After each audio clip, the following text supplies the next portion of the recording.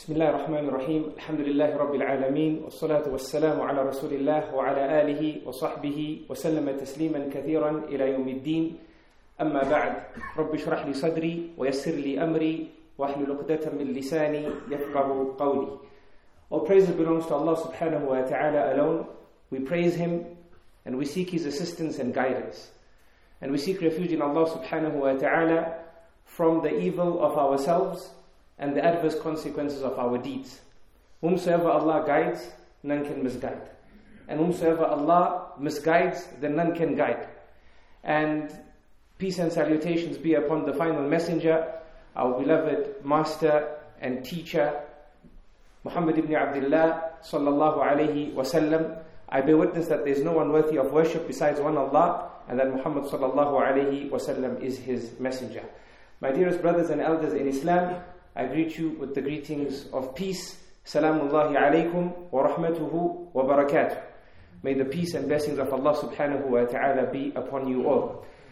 First things first, we thank those responsible for this evening being a reality and us coming together, inshallah, to learn from the inheritance of Rasulullah sallallahu alayhi wa sallam. May Allah subhanahu wa ta'ala make this a gathering that has come together solely for the sake of Allah subhanahu wa ta'ala alone, and make this a gathering that hears a good word and follows it, and make this a gathering, inshallah, that is forgiven upon its departure.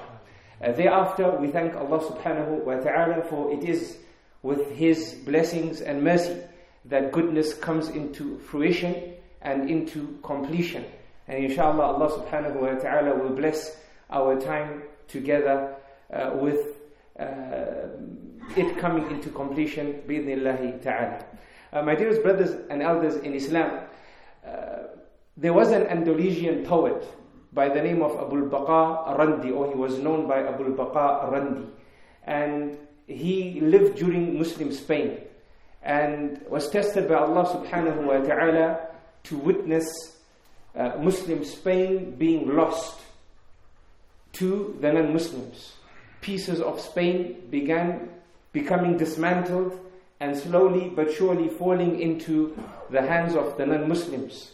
He saw Islam beginning to recede in a country that Islam was in total control of. And no doubt he was stressed by the situation.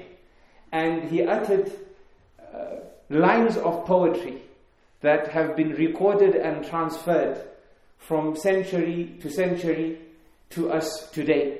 From these lines of poetry are his famous lines: لكل شيء إذا ما تم نقصان فلا يغر بطيب العيش إنسان هي الأمور كما شاهدتها دول من سره زمن ساءته أزمان وهذه الدار لا تبقي على أحد ولا يدوم على حال لها شان أين الملوك ذوي التيجان من يمن وأين ما ساسه في الفرس ساسان.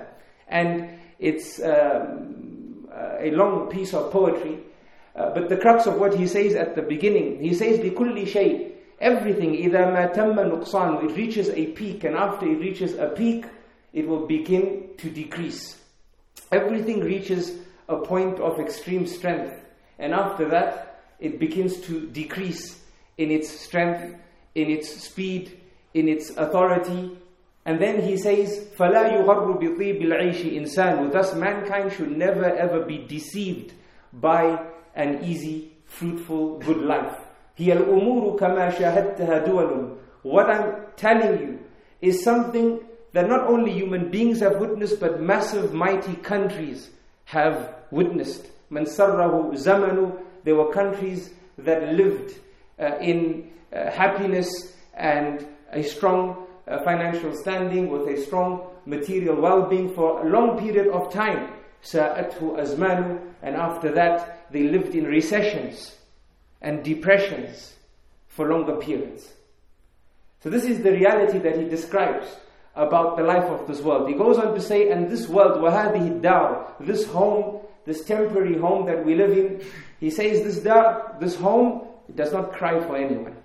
وَلَا يَدُومُ عَلَى حَالٍ. And it's not constant in its application. لَهَا شَانٌ. it's dynamic in its application. It throws at you days that are for you and days that are against you.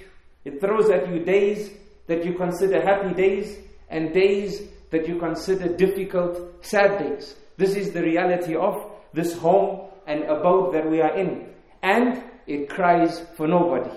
This is the system that Allah subhanahu wa ta'ala has created it upon, and this is its reality.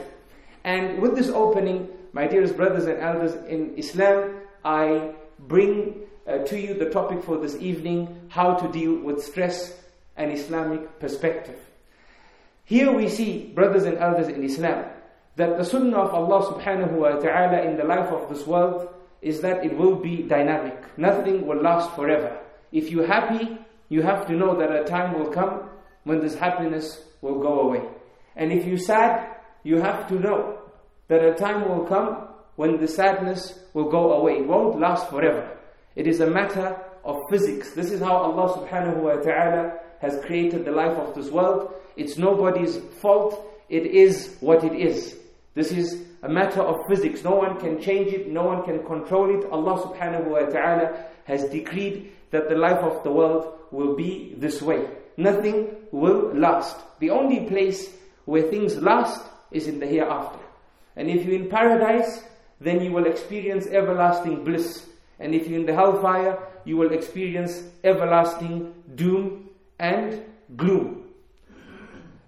Another reality from the realities of the life of this world, aside of this first reality, is that we as human beings find paradise on earth in being happy and stressless and free of stress.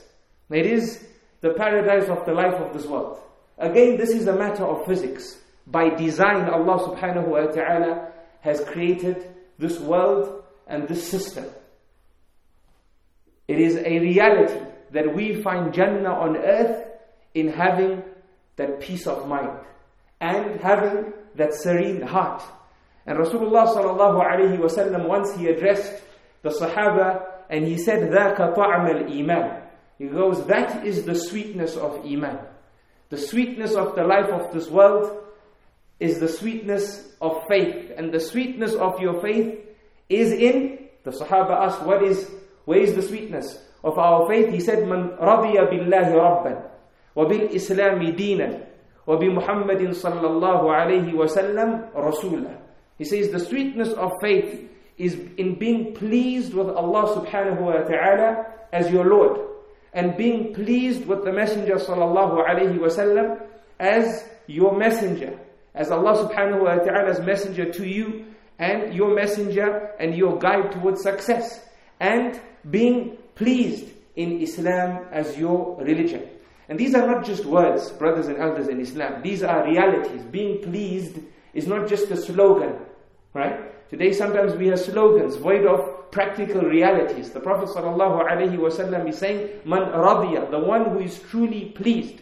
But you can only truly be pleased if you truly submit to the teachings of Allah subhanahu wa ta'ala and His Messenger ﷺ, and that which Islam offers as a whole. Not in being picky and choosy with what you accept and what you choose not to accept.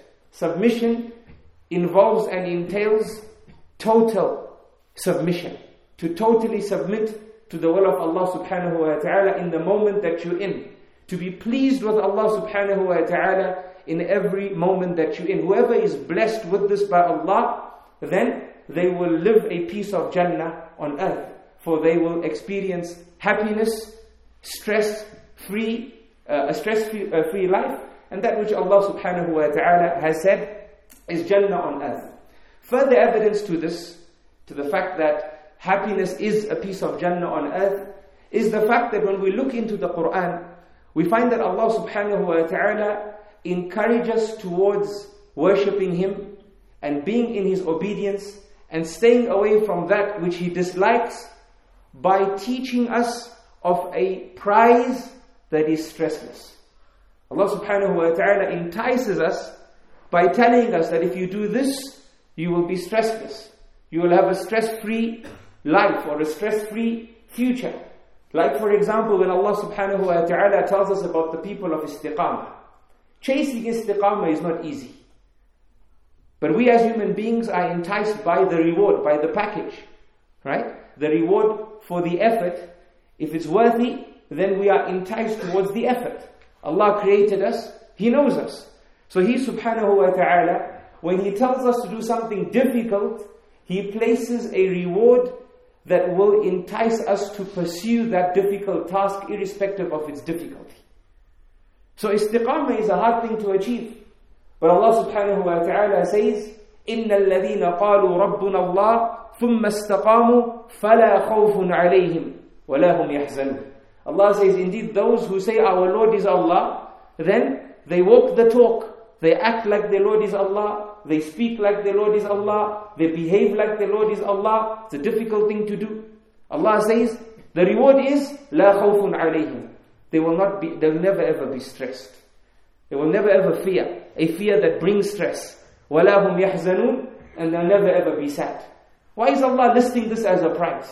He's listing it as a prize because mankind finds Jannah on earth in being stressless. It means a lot to us to have a stress-free life. Allah knows this will push us and encourage us to chase istiqamah. Also, when Allah subhanahu wa ta'ala describes Jannah, He doesn't just describe Jannah as a place of happiness, but He describes Jannah as a place of increasing happiness. Right? Because sometimes just being happy and not getting happier can bring stress to your life. So Allah subhanahu, it happens. Right? People are of different tiers in terms of how the amenities that Allah subhanahu wa ta'ala has given them. Some people are happy, they're not in a problem. But the fact that they can't lift themselves to newer heights in terms of whatever they wish to achieve, this brings stress to them. Allah subhanahu wa ta'ala describes Jannah as not a place of just a place of happiness. Allah says increasing happiness. Everything in it increases in beauty. Everything in it increases in amazement. When Allah subhanahu wa ta'ala describes the fruits of Jannah, He says they will be therein eating from the fruits of Jannah. And thereafter they will eat a fruit which will resemble the last fruit that they ate. But no, it's a different fruit. It's even more sweeter in taste, right? And even more nourishing in ability. This is how Allah subhanahu wa ta'ala described Jannah to us. A place where there's no stress in any way or any form. And then Allah subhanahu wa ta'ala, as we heard in the couplets of poetry that were recited and the translation that pursued thereafter, He reveals to us the Quran. And when He reveals to us the Quran, in the earliest of revelation, the Meccan revelation, when people were fighting the revelation, they were fighting accepting the message, accepting it as something sent by Allah. Allah reveals, Taha ma anzalna alayka al-Qur'ana litashqa. Allah says, Taha, we didn't send this Quran down to give you stress. We didn't send this Quran down to bring sadness to you, to bring a fear that brings about stress in your life. Allah manifestly clarifies this at the earliest point of the revelation of the Quran. So those receiving it would become enticed towards accepting it, because a human being, whether they believe or they disbelieve, they all understand the currency of having a stress-free life. Everyone understands this as something we need. Whether they believe in Allah or they don't believe in Allah, they understand the language of living without stress. So Allah teaches them that this Quran didn't come to bring you stress. Thus it would entice them to give the Quran a chance. And in some narrations, this ayah was the means of Umar ibn al-Khattab radiyallahu anhu accepting Islam. My dearest brothers and elders in Islam, in retrospect to what we call a piece of Jannah, on earth we have earth's worst nightmare. And that is stress. And that is depression. And that is sadness. And that is why when Allah subhanahu wa ta'ala wants to warn us against bad deeds, He tells us about the repercussions of bad deeds in a very stressful way. Anyone who reads the Quran and reads the ayat of punishment, and how Allah subhanahu wa ta'ala punished nations, and how Allah subhanahu wa ta'ala will punish them, those who disbelieve and disobey Allah on the day of Qiyamah, you find the message very stressful. And even the words used, the nature of address, they're very strong and powerful. Allah subhanahu wa ta'ala reveals these messages in a stressful way, meaning using words that bring stress to the ear of the listener. And this is manifestly clear to anyone who has some ability with the Arabic language and goes through some of the Meccan surahs that depict Allah subhanahu wa ta'ala's punishment over previous nations and depict the punishment in the hereafter. Not only does Allah give a serious message, but even the manner of address is very serious and very stressful. May Allah subhanahu wa ta'ala protect us from stress. Ameen. Ali radiallahu anhu was asked, which is the mightiest and strongest of the soldiers of Allah subhanahu wa ta'ala on earth? Which is the mightiest and strongest of Allah's soldiers? Because Allah has many soldiers, as Allah subhanahu wa ta'ala teaches us in the Quran. He has many soldiers. So which is the mightiest of them? Are they mountains? He was asked. So Ali radiallahu anhu, he says, mountains can be broken by metals. So metals have to be the stronger soldier. However, we have fire, and fire melts metal. So fire must be the stronger soldier. However, we have water, and water puts out fire. So water must be the stronger soldier of Allah subhanahu wa ta'ala. But then we have clouds, and clouds carry the water. So the clouds must be the mightiest soldier of Allah. But then we have winds, and winds are responsible for pushing and carrying the clouds from place to place. So the winds must be the mightiest or strongest soldier of Allah subhanahu wa ta'ala. However, we have human beings, and human beings can successfully stand in the face of wind. So the human being must be the mightiest soldier of Allah subhanahu wa ta'ala. But then we have sleep, and sleep overcomes a human being. It overtakes a human being. So sleep must be the mightiest soldier of Allah subhanahu wa ta'ala. And then we have grief and stress. And grief and stress stops a human being from sleeping. So grief and stress must be the mightiest soldier of Allah subhanahu wa ta'ala. And Allah subhanahu wa ta'ala gives stress power over whomever He wishes from His servants. This is a mighty discussion and reflection from Ali radiallahu anhu, the fourth caliph of Islam. Anxiousness, my dear brothers and elders in Islam, and Ali radiallahu anhu was in his place in what he said, and this teaches us how attached they were to the Quran. For anxiousness is part of the makeup of a human being. Allah subhanahu wa ta'ala has created us as anxious human beings. The unknown disturbs us, and other circumstances that we don't have control over disturbs us. And Allah subhanahu wa ta'ala says in His book, Innal insana khuliqa halu'a. Indeed, mankind has been created in an anxious state. Mankind has been created in an anxious state. When evil touches him, he lacks patience. And when good touches him, he is withholding of it. But Allah says, this is only the case for the human beings that are not upon their prayers.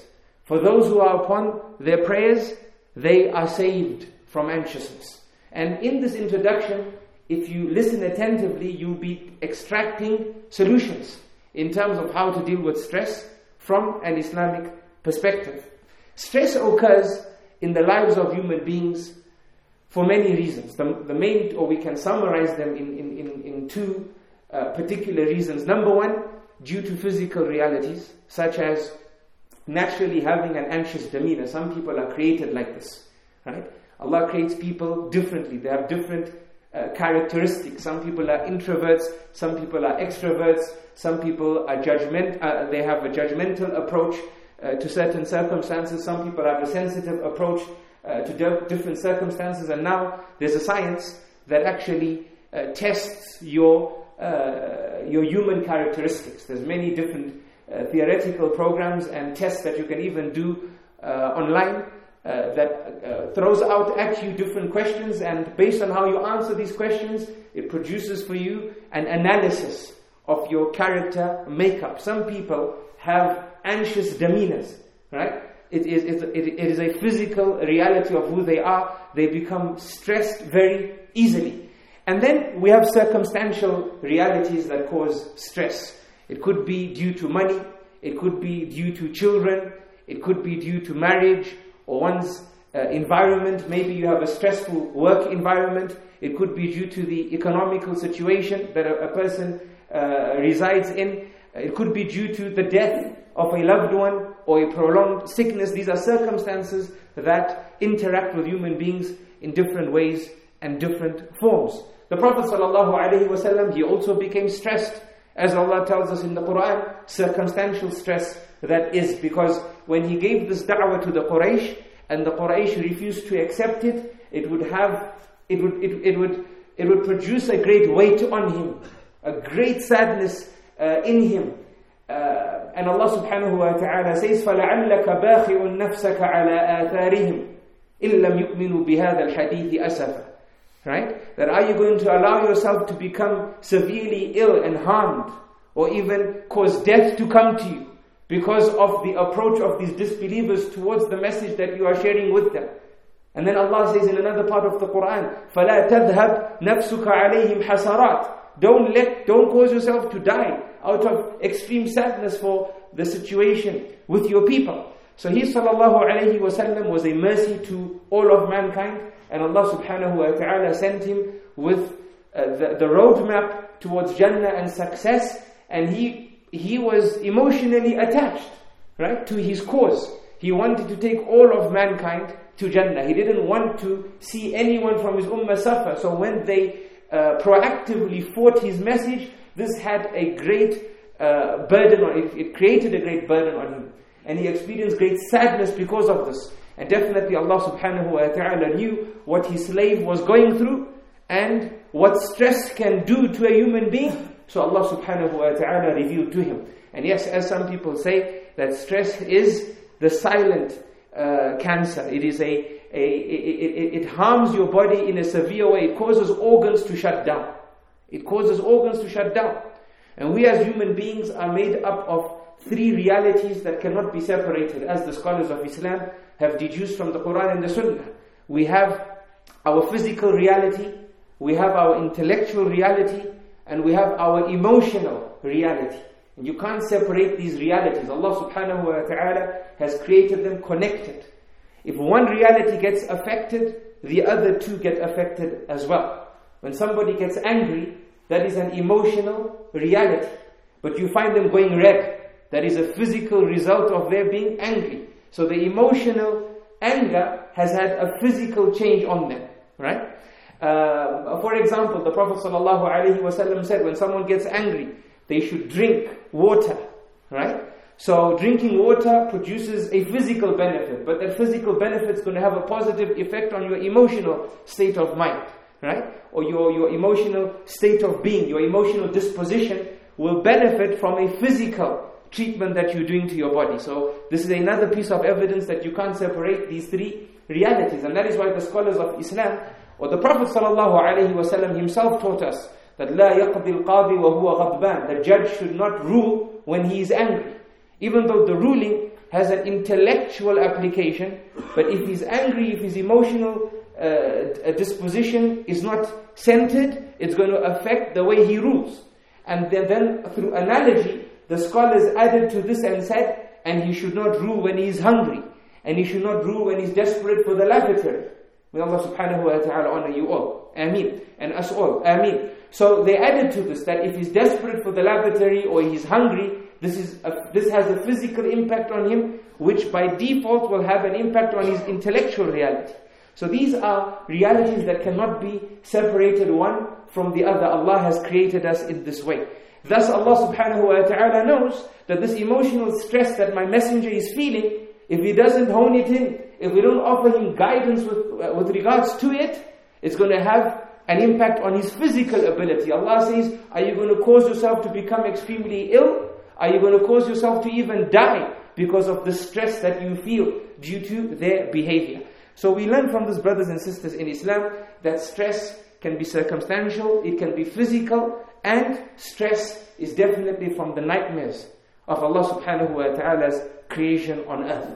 But even though Ali describes stress as a soldier from the soldiers of Allah, and we understand stress to be a creation from the creation of Allah subhanahu wa ta'ala, we should understand that Allah doesn't reveal a sickness except that He creates as well its cure.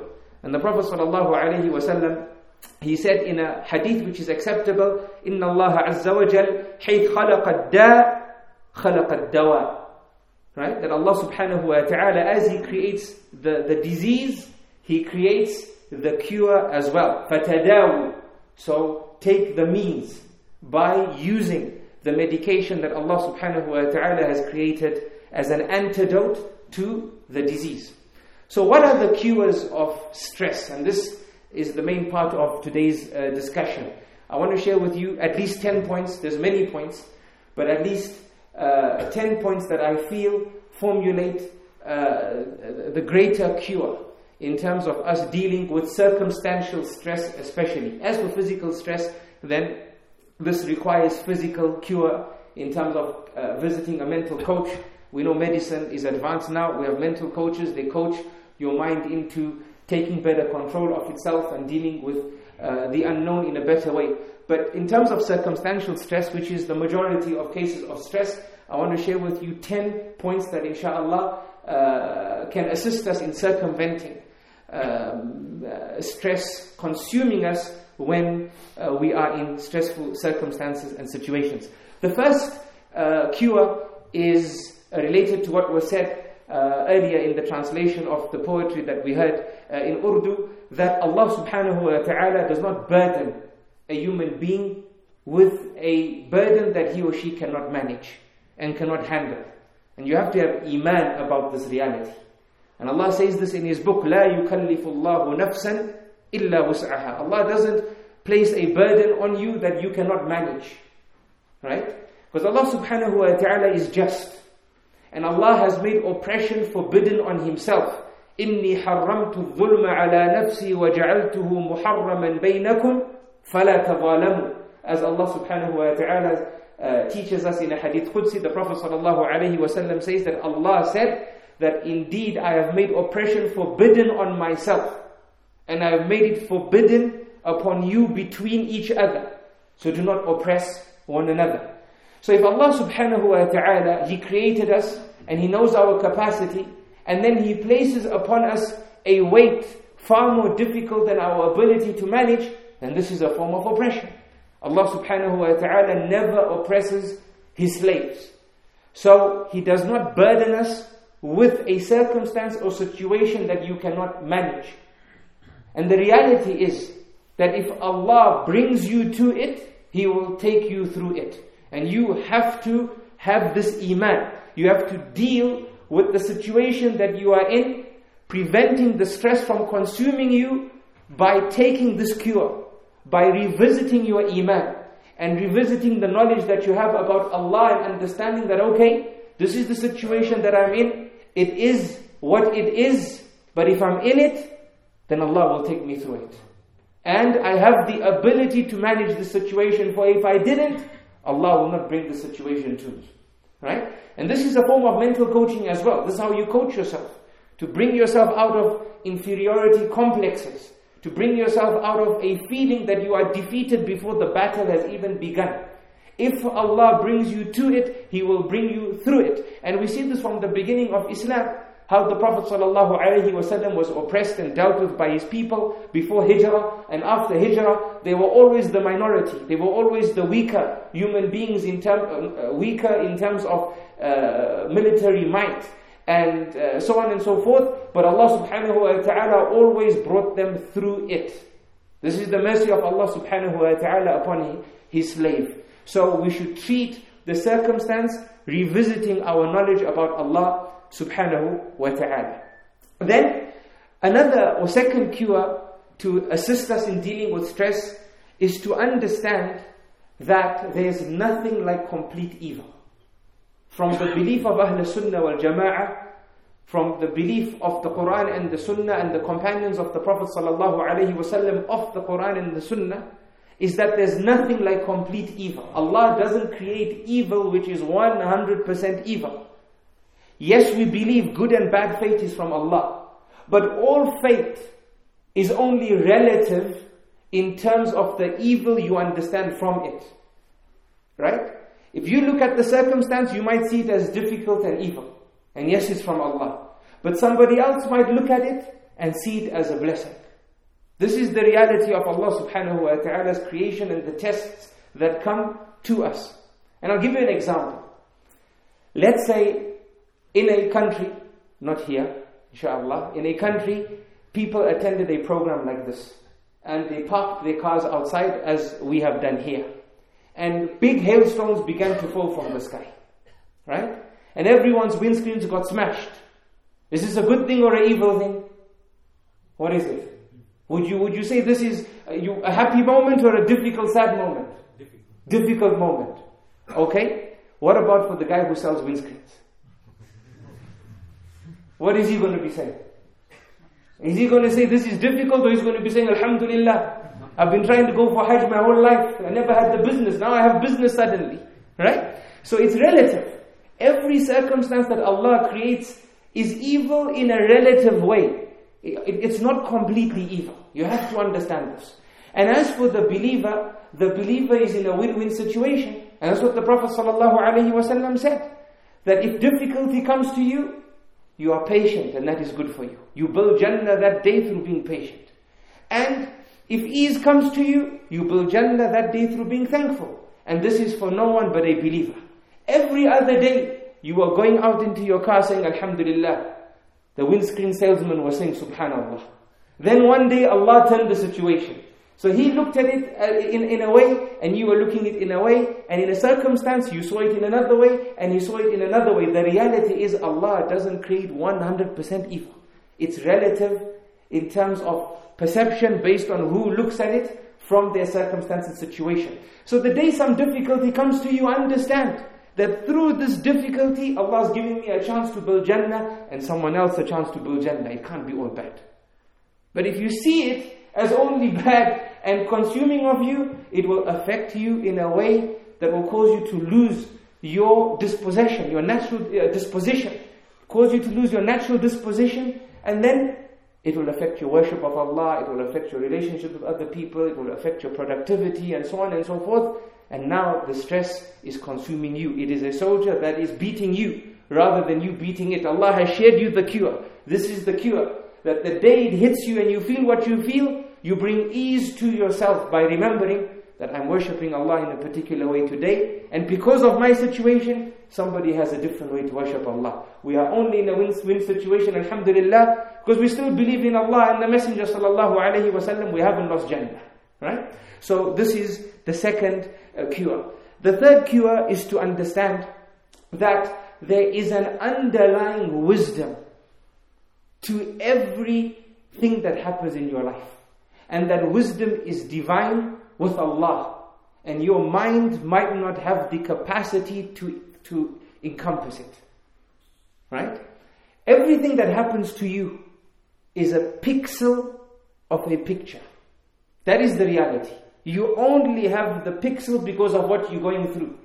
But if I extracted a pixel from a picture and gave that pixel to you and told you to tell me the picture that this pixel belongs to, you wouldn't be able to do so, even in a million tries, except through a fluke. Right? You wouldn't be able to, in a calculative way, tell me this pixel represents this picture because of A, B, C, D, E, because it's never the reality. The pixel is with you, the picture is with Allah. And the pious before us used to say that if Allah opened the qadr and allowed you to see the whole picture, you would choose for yourself what Allah has chosen for you now. The same situation that you're in, once you see the picture, you would choose it for yourself. And I'll give you a simple example from Surah Yusuf. In Surah Yusuf, Yusuf alayhi salam was abducted as a young boy from the home of his father by his own brothers and thrown into the bottom of a well shirtless, left for dead. Right? If you were there at that time and you saw what happened, you would call this an evil situation. Right or wrong? You would say this is an evil situation. Okay. But if Yusuf wasn't in the well, he wouldn't have been found by the Egyptian caravan. If that didn't happen, he wouldn't have been stolen and sold as a slave in Egypt. If he wasn't sold in the slave market of Egypt, he wouldn't have been found by what some of the scholars of tafsir say, the Minister of Finance. The Minister of Finance takes him in, he learns the tricks of the trade. He adds to the tricks of the trade what his father taught him when he was young in terms of honesty, in terms of proactiveness and productivity and amana and trust and so on and so forth. Right? So he gathers these skills. If he also wasn't in the minister's house, the minister's wife would not have seen him.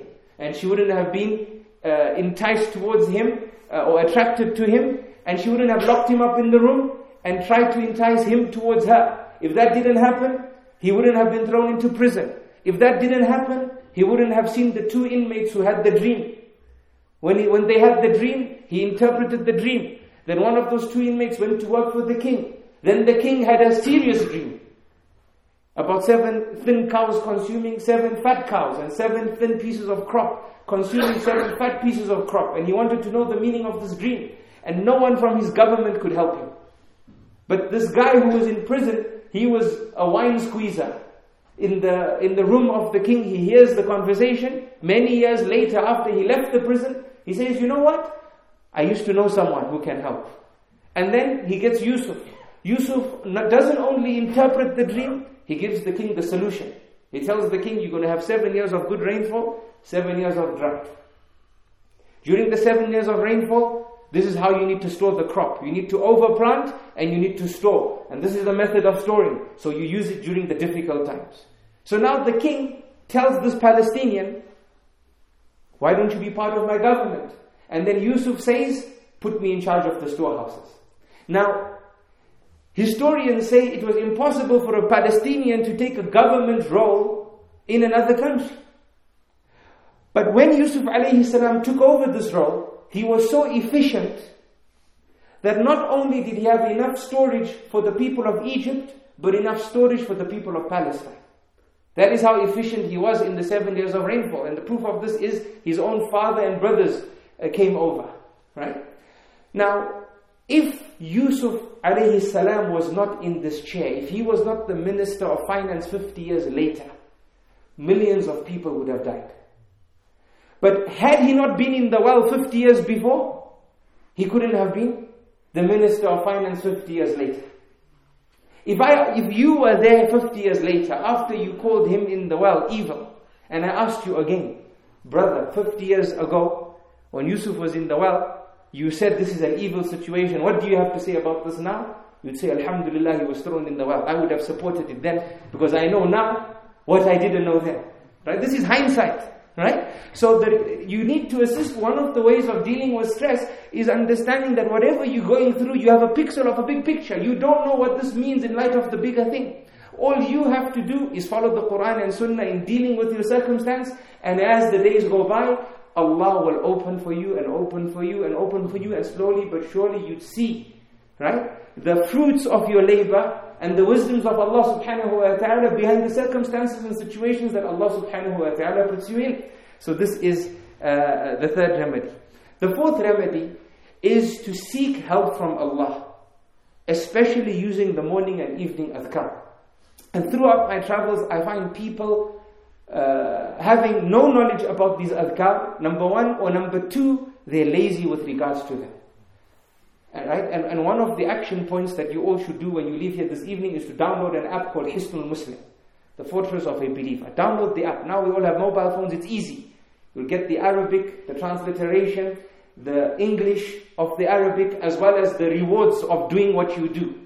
And every day take 10 to 15 minutes after the Fajr prayer and after the Asr prayer, if possible, because this is the ideal time. If you can't, then you have from, according to the strongest view, from after Fajr until midday, and from after Asr until midnight. And midnight is not 12 a.m. Midnight is halfway between Maghrib and Fajr. And read these adhkar. In these adhkar, we find a means of protection against stress.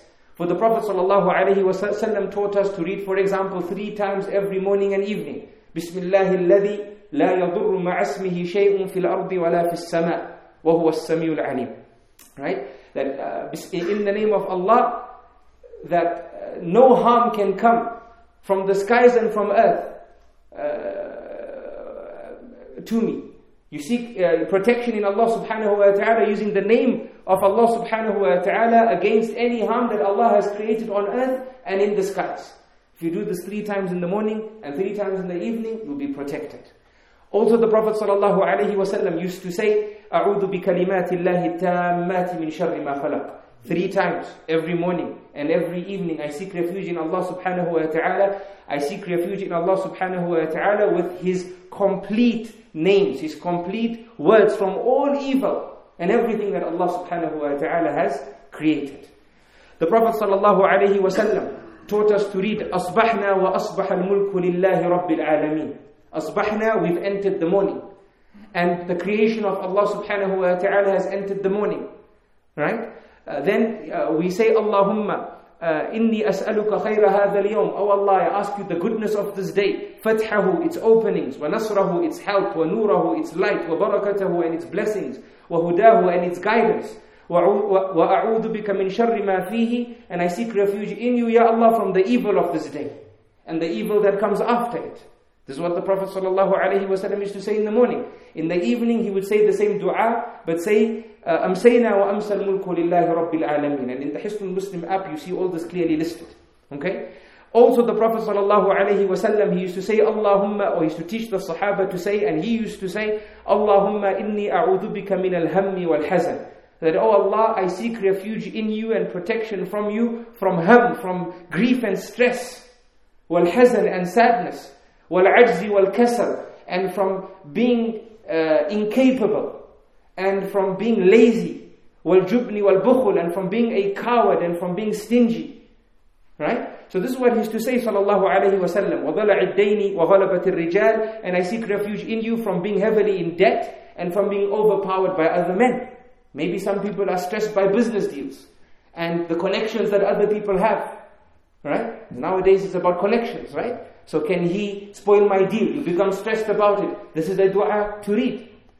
In another report, the Prophet ﷺ once found a man from the Ansar. It is said his name was Abu Umar, sitting in the masjid when it wasn't salah time. So the Prophet ﷺ said, why do I find you in the masjid when it's not salah time? Right? You should be out, you should be working, there's other responsibilities you got to take care of. What are you doing here? So he said, Humum lazamatni, I'm here because of stress that has engulfed me, grief that has engulfed me. So after discussing with him, the Prophet ﷺ said to him, let me teach you something. That if you say it, your stress will go away. And Allah subhanahu wa ta'ala will assist you with the debt that's causing the stress. He says, قُلْ إِذَا أَصْبَحْتَ وَإِذْ أَمْسَيْتَ. If you wake up in the morning, and when you enter the evening, say, اللهم إني أعوذ بك من الهم والحزن وأعوذ بك من العجز والكسل وأعوذ بك من الجبن والبخل وأعوذ بك من غلبة الدين وقهر الرجال. This Abu Umama says afterwards, فَفَعَلْتُ ذَلك, I did it. فَأَذْهَبَ اللَّهُ هَمِّي, Allah caused my stress to leave me. وَقَضَى عَنِّي دَيْنِي, and He caused me to fulfill my debt obligations. Right? So this dua that I read is similar to it's the same dua, just different in wording to the dua that I shared with you earlier. So you have the translation. Also another dua, we find this in the Musnad of Imam Ahmad. The Prophet ﷺ would say that مَا قَالَ عَبْدٌ قَطْ إِذَا أَصَابَهُ هَمْ وَحُزْنٌ. That no servant of Allah says this if he is afflicted by stress and sadness. Allahumma inni abduk, oh Allah, I am your servant. وَابْنُ عَبْدِكَ, and the son of your servant. وَابْنُ أَمَتِكَ, and the son of your female servant. نَوَاصِي بِيَتِكَ, my forehead is in your hand. مَاضٍ فِيَ حُكْمُكَ, what you've decreed for me will be. عَدْلٌ فِيَ قَضَاؤُكَ, whatever you decree for me is just. أسألك الله بكل اسم هو لك. I ask you, Ya Allah, with all of your names. سميت به نفسك, those names that you gave to yourself. أو أنزلته في كتابك, those names that you revealed in your book. أو علمته أحدا من خلقك, or those names that you taught your messengers. أو استأثرت به في علم الغيب عندك, and those names that are a secret no one knows, but you. And yes, Allah has names that nobody knows but Him.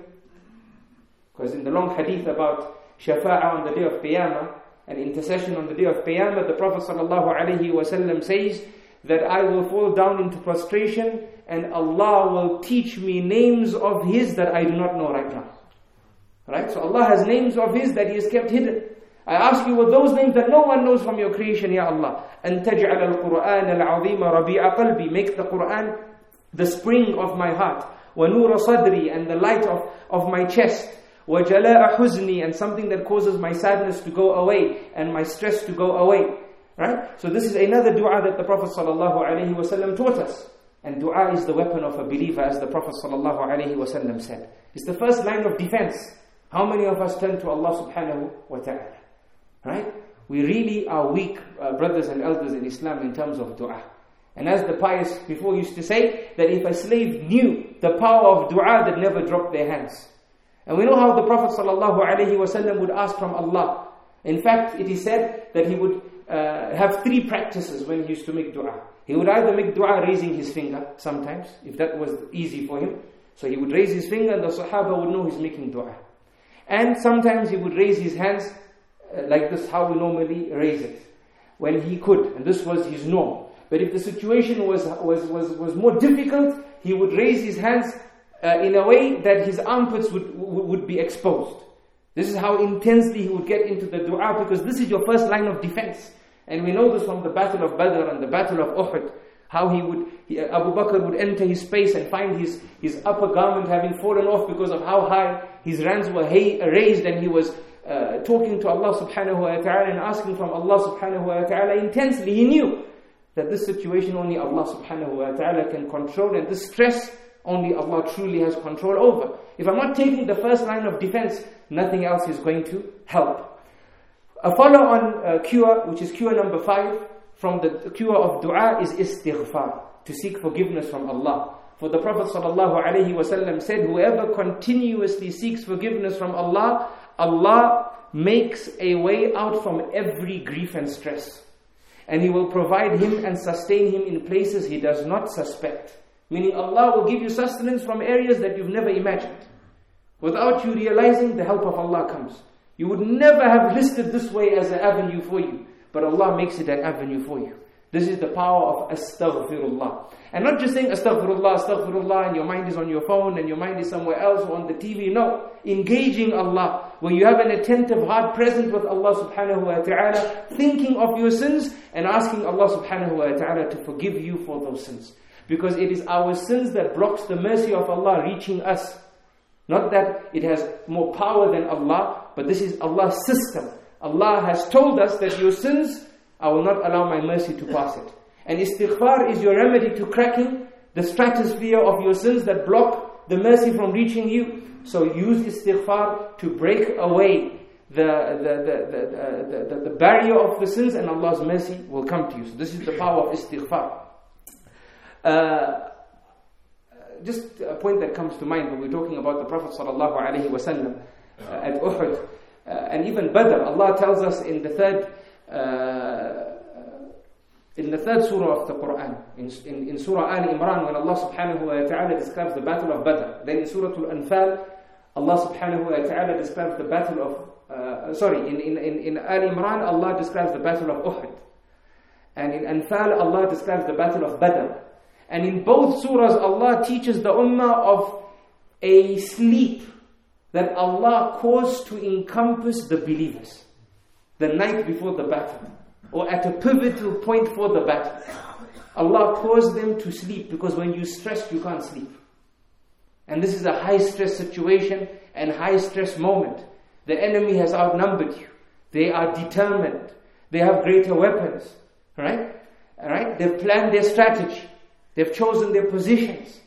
The Muslims are stressed. So Allah says that we showered our mercy on the believers because of their dua and their istighfar. What did we do? We caused this nu'as, the slumber to overtake them. And the Sahaba says, Abu Talha and others would say, we would be dozing off, our swords would fall from our hands. And I would wake up to pick it up and see other companions also falling into a slumber. This is the mercy that Allah says we showered upon the ummah because of their dua, because of their istighfar. Cure number 6, get closer to Allah subhanahu wa ta'ala. And we heard this in the couplets earlier. And Allah says, وَلَقَدْ نَعْلَمُ أَنَّكَ يَضِيقُ صَدْرُكَ بِمَا يَقُولُونَ.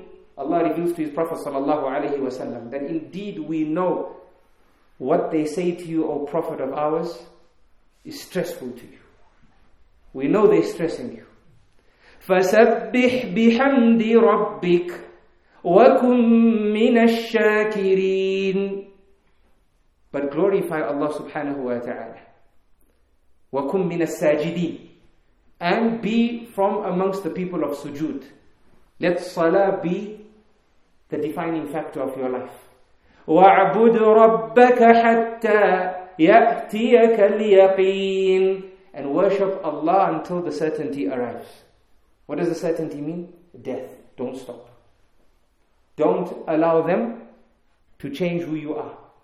You take the remedy, and that is you getting closer to Allah and making your heart more righteous and giving yourself a chance to have a heart that is closer to Allah subhanahu wa ta'ala. And we know, you've heard this in previous talks, I'm sure, because it's the famous reality of the Prophet sallallahu alaihi wasallam that whenever stress came to him, whenever anything worried him, immediately he would stand up and establish the prayer immediately. And he would say to Bilal, "Arihna bis salah." Bring ease to us with the salah, meaning call the adhan. That's our ease. When you call it, now the ease comes. And he would say, وَجُعِلَتْ قُرَّةُ عَيْنٍ فِي الصَّلَاةِ. That the coolness of my eyes has been placed in the salah. Subhanallah. This is the power of salah. And we know our situation with the salah. As one of our teachers told us when we were taught the times when you can't pray salah. Right? The times when you can't pray salah. There's different views of the scholars. One of the views states that the salah you can't pray during the forbidden times is al-nawafil al-mutlaqa, meaning just 2 rakats with no purpose. It's not istikhara, it's not janaza, it's not a sunnah of asr or a sunnah of dhuhr. It's just a natural 2 rakats. Right? So a reflection that he had was, subhanallah, why would this lesson come to us? It's come to us because the Sahaba were always praying salah.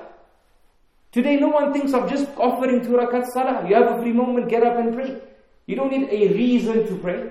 2 units of prayer during the night and during the day. But the companions following the leadership of the Prophet ﷺ, whenever they had a moment they used to pray. So the guidance came, pray, but in these moments don't pray. Right? So this is an amazing reflection.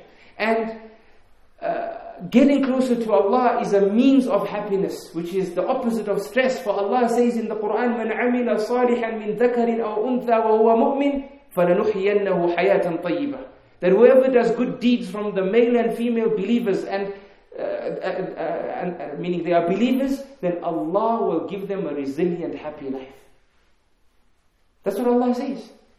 And in the hereafter, Allah will reward you. Allah says, in the year after, we will reward you the rewards of your best worship. Meaning the best salah you prayed, that with the greatest rewards, we'll take those rewards and apply to all your other salah. The best charity you did, we'll take the rewards of that charity and give it to all the other charities that you did. The best goodness you did to your parents, with the most rewards, Allah says, we'll take that and apply to all the times you did goodness to your parents. This is the reward for the person who gets closer to Allah. Where's the stress in this message, brothers and elders in Islam? It only brings to us solace, subhanallah, right? That then we get closer to Allah, no stress, and even the rewards help me against stress, right? But the opposite is true. Allah says, وَمَنْ أَعْرَضَ عَنْ ذِكْرِ. The one who turns away from my message and my remembrance and this Quran, فَإِنَّ لَهُ مَعِيشَةً ضَنْكَ. Then for him will be a depressed, stressful, narrow life. وَنَحْشُرُهُ يَوْمَ الْقِيَامَةِ أَعْمَى. And we will raise him on the day of Qiyamah blind.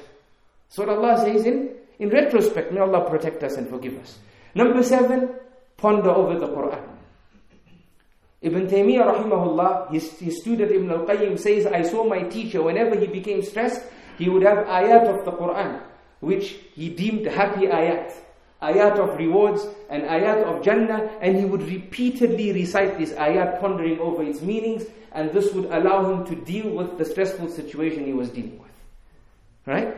And this is the relationship we should have with the Quran, that as we read, we should extract the ayat, make note of it. And these ayat, I'm going to go back to it when I'm in these circumstances. I find it's helping me. And brothers and elders, who doesn't need the reminders? Even when we know, we forget. And that's why Allah says, وَذَكِّرْ فَإِنَّ الذِّكْرَ تَنْفَعُ الْمُؤْمِنِينَ. That remind, for indeed in the reminders is benefit for the believers. So you go back to the ayat and you read the ayat, and the ayat will be a reminder to that which you knew and a lesson for that which you forgot. Also from just now we've spoken about salah, we've spoken about dhikr, right? We've spoken about dua, we've spoken about the Quran. Al-Hasan al-Basri, I came across the statement that's very suitable for this particular topic. He says, تفقدوا حلاوة في ثلاثة أشياء, or al-halawa. Search for happiness and sweetness of your life in three things. في الصلاة, in your salah. وفي الذكر, and in the remembrance of Allah. وفي تلاوة القرآن, and in the recitation of the Quran. He says, فَإِن وَجَدْتُمْ, if you find it, then that's where it only is. And if you don't find it, then you should know that Allah has closed the door of happiness in your life and has opened the door of stress in your life. If you don't find it in the Quran and in Salah and in Dhikr, you're not going to find it anywhere else. Imam al-Shafi used to say, طَلَبْنَا تَرْكَ الذُّنُوبِ.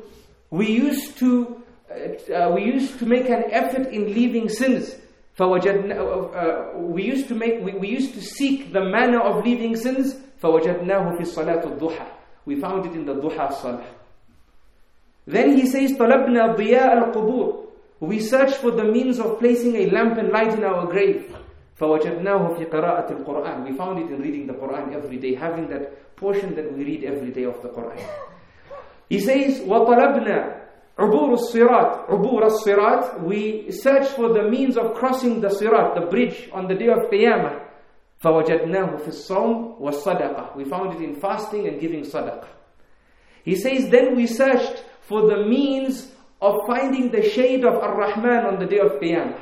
فَوَجَدْنَاهُ فِي أُخُوَّةِ الصَّالِحِينَ. We found it in having a righteous friend circle. Right? So these are, what I'm sharing with you in terms of solutions are not from me. It is from the best of people that walk the face of this earth. Cure number 8, take the means. I'm going to speed up a little bit so we end inshallah. Take the means. Take the means. The physical means. Some of us have an incorrect understanding of tawakkul.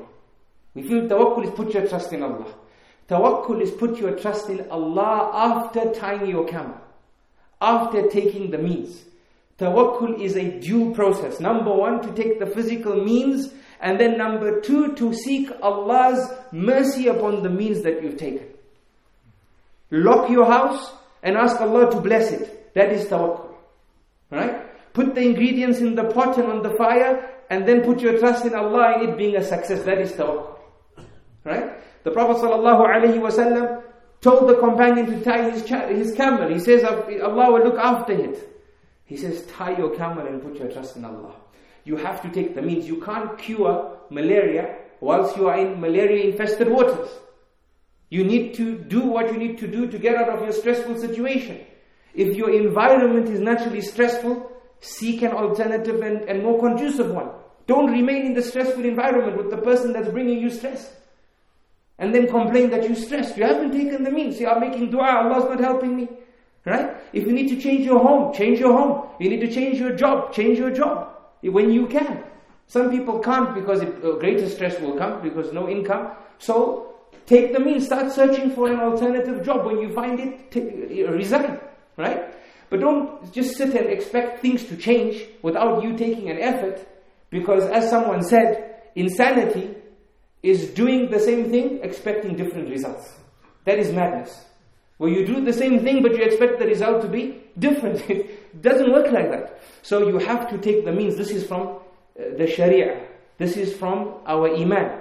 If things are getting expensive, change your lifestyle. If you can't get increased salary, start cutting down on things that you're spending. Don't carry on the same lifestyle and expect yourself to have enough at the end of the month. It's not going to work, right? If you have negative friends, adjust your time with them. Find more positive friend circles, right? If you have too much on your plate, delegate. Grow a team and delegate the tasks, right? Don't keep on. If you do everything yourself, the stress is going to remain. And if you're naturally anxious, then as we said, get treatment, get a mental coach, and so on and so forth. So that's cure number 8. Cure number 9, do not open the doors to shaitan. And we do this by saying, if only. If only. Yes, hindsight is a good thing, but it's not always good. And as the scholars of hadith say, like Ibn Hajar and others, rahmatullahi alayhim, they say it's only good if it's related to a future thing, not a past thing. Because the Prophet ﷺ told us, do not open the doors to shaitan. He says, Al-mu'min al-qawi khayrun wa ahabbu ila Allah min al-mu'min al-da'if wa fi kullin khayr. The strong believer is more beloved to Allah than the weak one. And in both of them there's goodness. So he says, Ahris ala ma yanfa'uk. Do your best to do that which benefits you. Wasta'in billah wa la ta'jaz. And seek assistance from Allah and don't feel incapable. Right? Do not feel defeated. Do not feel inferior. وَإِنْ أَصَابَكَ شَيْءٍ فَلَا تَقُلْ. If something afflicts you, don't say, لَوْ أَنِّي فَعَلْتْ كَذَا وَكَذَا. Don't say, if only I did this and I did that. But say, قَدَّرَ اللَّهُ وَمَا شَاءَ فَعَلْ. But say, Allah has decreed and what He decreed has happened. This is with things that have happened. Right? But now when you learn the lesson of the past, in the future you can say, in hindsight, next time if this happens, this is what I'll do. That's learning from the lesson. Like the Prophet ﷺ said, وَاسْتَقْبَلْتْ مِنْ أَمْرِ مَسْتَدْبَرْتْ. In effect, he's saying, if I knew then what I know now, I would do this. He's not saying it to something of the past, he's saying it to something in the future. Like next year, I will fast the 9th and the 10th. Or next time, if I get a chance to do Hajj again, I will separate my Umrah from the Hajj. He's saying next time. He's not regretting what Allah subhanahu wa ta'ala decreed for him from that which he did, but he's learning the lesson from whatever has happened. So do not open the door to shaitan. Many of us, something happens, if only I did this, but if only I didn't say this, khalas, it's done, now you have to learn the lesson. You saying if only is not going to change anything, it's not going to reverse the situation. All you're doing is bringing stress to yourself, bringing stress to your emotions. It's going to have an effect on your physical being, on your thoughts. You're opening the door to shaitan. Shaitan now will use that to bring whispers to you, cause you to become a person who doubts. Right? So, cure number 9, do not open the door to shaitan. Cure number 10, be proactive, not reactive. Sometimes we are stressed because of what people say and what people do. No one is free from the tongues of human beings. Even Allah subhanahu wa ta'ala. He was spoken about in an untrue way. Allah says, لَقَدْ كَفَرَ الَّذِينَ قَالُوا إِنَّ اللَّهَ ثَالِثُ ثَلَاثَةٍ لَقَدْ كَفَرَ الَّذِينَ قَالُوا إِنَّ اللَّهَ فَقِيرٌ وَنَحْنُ أَغْنِيَاءٌ. Allah says, the people have disbelieved who said Allah is one of a Trinity. And He says, those people have disbelieved who said Allah is poor and they are rich. This is what they said about Allah. He wasn't free from the tongue of human beings. The important thing is to train yourself not to allow people to walk in your head with their dirty feet. Right? This was said by Gandhi, but it's a good statement. Do not allow people to walk in your head with their dirty feet. If you want to take someone's feedback, tell them take their shoes out at the door first. Don't speak to me, don't give me negative criticism, constructive, okay. Negative, retrogressive criticism, we don't have room for it. If they are those people who bring it to you, when you don't even ask, ignore it. You should learn to train yourself when to allow something into your mind and when not to allow something into your mind. Right? And this will assist you against stress. So these are 10 points, brothers and elders in Islam, to assist us against stress from an Islamic perspective. One other thing that came to mind, and we'll add this as a PS, not as a point number 11, is time management. Because sometimes we are stressful because we're bad with time management. Right?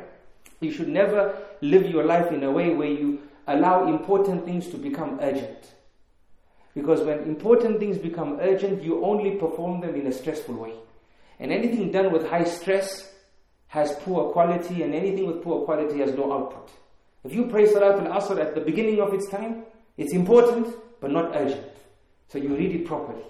But if you pray it at the end of time, It's something important which has become urgent. And we know how we then perform the salah at the end of time. It's rush, everything is reading, no concentration. We choose the shortest surahs, the quickest adhkar. We read it in a very urgent, stressful way, and the rewards are the least. Right? Anything you do with high urgency, the output will be poor, the product is poor. When you study on time, it's important, and you study properly, you have time to revise what you've learned, the knowledge stays with you for a longer period of time. When you crash study, for the young people in the audience who are at school, when you crash study, it's done with high stress. The exam is tomorrow, you're staying up at night, you're not sleeping, you're highly stressed, you're going to the exam, you're putting stress on your body. After the exam, you forget the information you learned a few days later. It doesn't stay. And even if you fluke the exam, right, life is not about just the result, it's about the knowledge that you have after. All that knowledge goes, it's as good as you failed. May Allah subhanahu wa ta'ala forgive our past and inspire our futures and shower upon us mercy and remove us from all our difficulties and all our stresses and cause us to be human beings who have the strength to follow the guidance of the Quran and Sunnah in all our circumstances and situations. Ameen. Ya Rabbil Alameen. Once again, we send heartfelt gratitude to those responsible for this evening, and everything correct said is from Allah subhanahu wa ta'ala Himself, and He's perfect, and any mistakes are from myself and shaitan, and I seek Allah's forgiveness. Subhanallah wa bihamdihi, subhanakallahumma wa bihamdika, nashhadu an la ilaha illa anta astaghfiruka wa natubu ilayk, wa salamullahi alaykum wa rahmatuhu wa barakatuh.